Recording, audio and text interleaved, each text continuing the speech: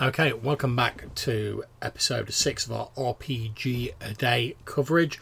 Now, the word for day 6 is ancient. I'm John from Red Dice Diaries, joined as ever by my lovely wife Hannah, and we're going to talk a little bit about introducing the history or expanding on the history of your game world. Now, when we were talking just before we started recording about what we were going to cover in this topic, we were talking a little bit about how if you're a GM, you can spend ages devoted to creating hundreds of pages of background and ancient history, the rise and fall of empires, stuff like that. But if no one ever really gets to find out about it in your game, that effort, while it might be a bit useful for informing the present day of your world, it's largely going to be wasted or sort of go unloved pretty much. Whereas there's a number of different ways you can introduce that into your game without just like smacking the players around the face with a huge fictional history lesson. Now, some people might like that sort of thing, but I'd be willing to bet good money that the majority of people don't. Now, a couple of ways we were talking about this before we started is I was suggesting that, you know, there's the old adage, you know, you find an ancient treasure map or you find like an ancient page of a diary or some sort of written clue or something like that.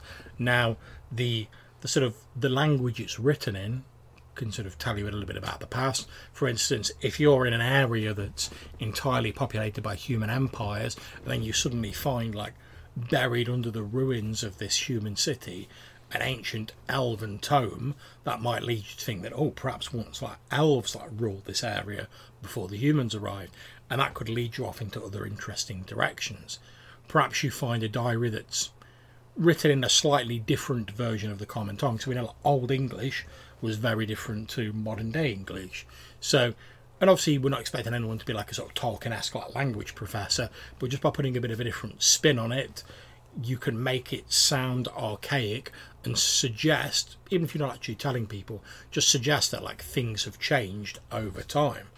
Or perhaps it might be a reference to a material that was once common that now no longer exists, you know, a certain type of metal, or perhaps a certain type of animal. You know, perhaps the ancient elves used to make their weapons out of mammoth tusk or something like that, and they hunted them into extinction. So now that material is like really rare, and you only find it in like magic items. This is something that's actually covered really, really well in the Terry Pratchett books. All right, okay. With particularly Thud and the Fifth Element. So the Fifth Elephant, which talks about how there used to be a fifth elephant holding up the disc, and then it crashed into the disc, and that's where they get all their oil and stuff from. And they go into it without having to go into it too much, as you say, just as like an explanation as to where all the oil comes from. But obviously it then becomes a big part of the political intrigue in that book. And then Thud deals a lot with ancient religion and like how certain religious texts can change over time. And again, I don't want to give away the book because they're really good books. Go read them. They cover this sort of idea really well. Cool. Yeah, I mean, we were saying as well when we were talking earlier that obviously it doesn't have to be restricted to like written clues and stuff like that. I mean, just as a random example, if you're having your players go through like a dungeon crawl, perhaps they find like an old faded like cave painting or something like that on a wall. And I mean, it could be simple as like, let's say it's like stick figure drawings of like some orcs around like a big rock. Now that could lead to all sorts of things. Oh, maybe orcs used to be prevalent in this area. Are they as prevalent now? Are they still savage? Have they become civilized? What's this ancient rock? Is it like a monolith? Is it one of their deities?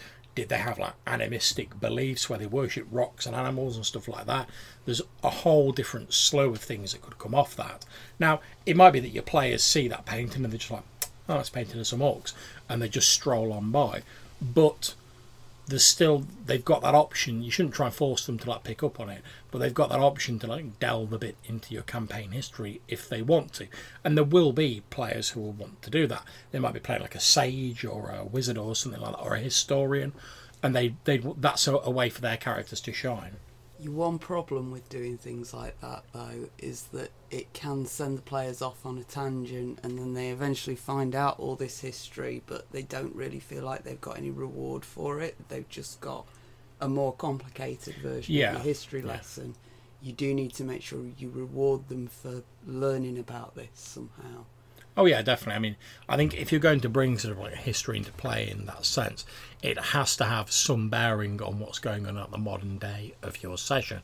So to use our example of like the orcs from previous, perhaps the ancient painting reveals some weakness about this demonic creature that the orcs now follow, that can lead you, or perhaps some older deity that was ousted by him, and you can use that against that orc demon in the present, and that rewards the players for like delving into it.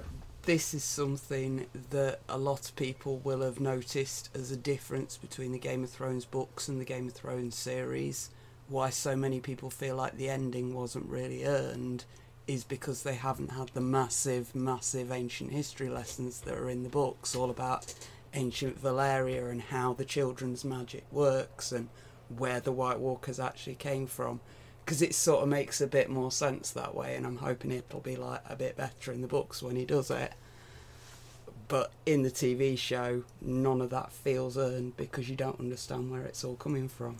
Yeah, and I mean, if you look back at sort of like some of the most successful like fantasy sort of stories, I mean, right back through Tolkien and beyond, some of the most successful ones are ones that have an interestingly developed world, and part of that is because the authors have obviously got a very clear sort of idea about the history.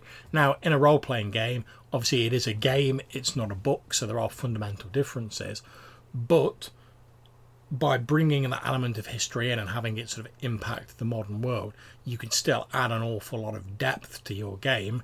And for people who are interested in sort of like investigating and nosing out clues, it's a slightly different reward rather than just the usual like, oh, here's some XP for beating some monsters, here's some treasure for emptying out the dungeon.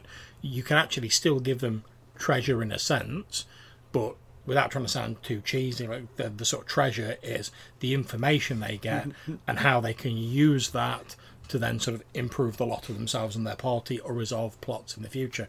And besides, knowing's half the battle. Because the real monster was the friends we made along the way.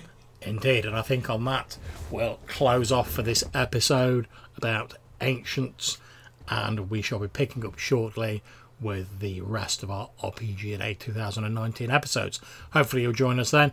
Till we see you soon, take care.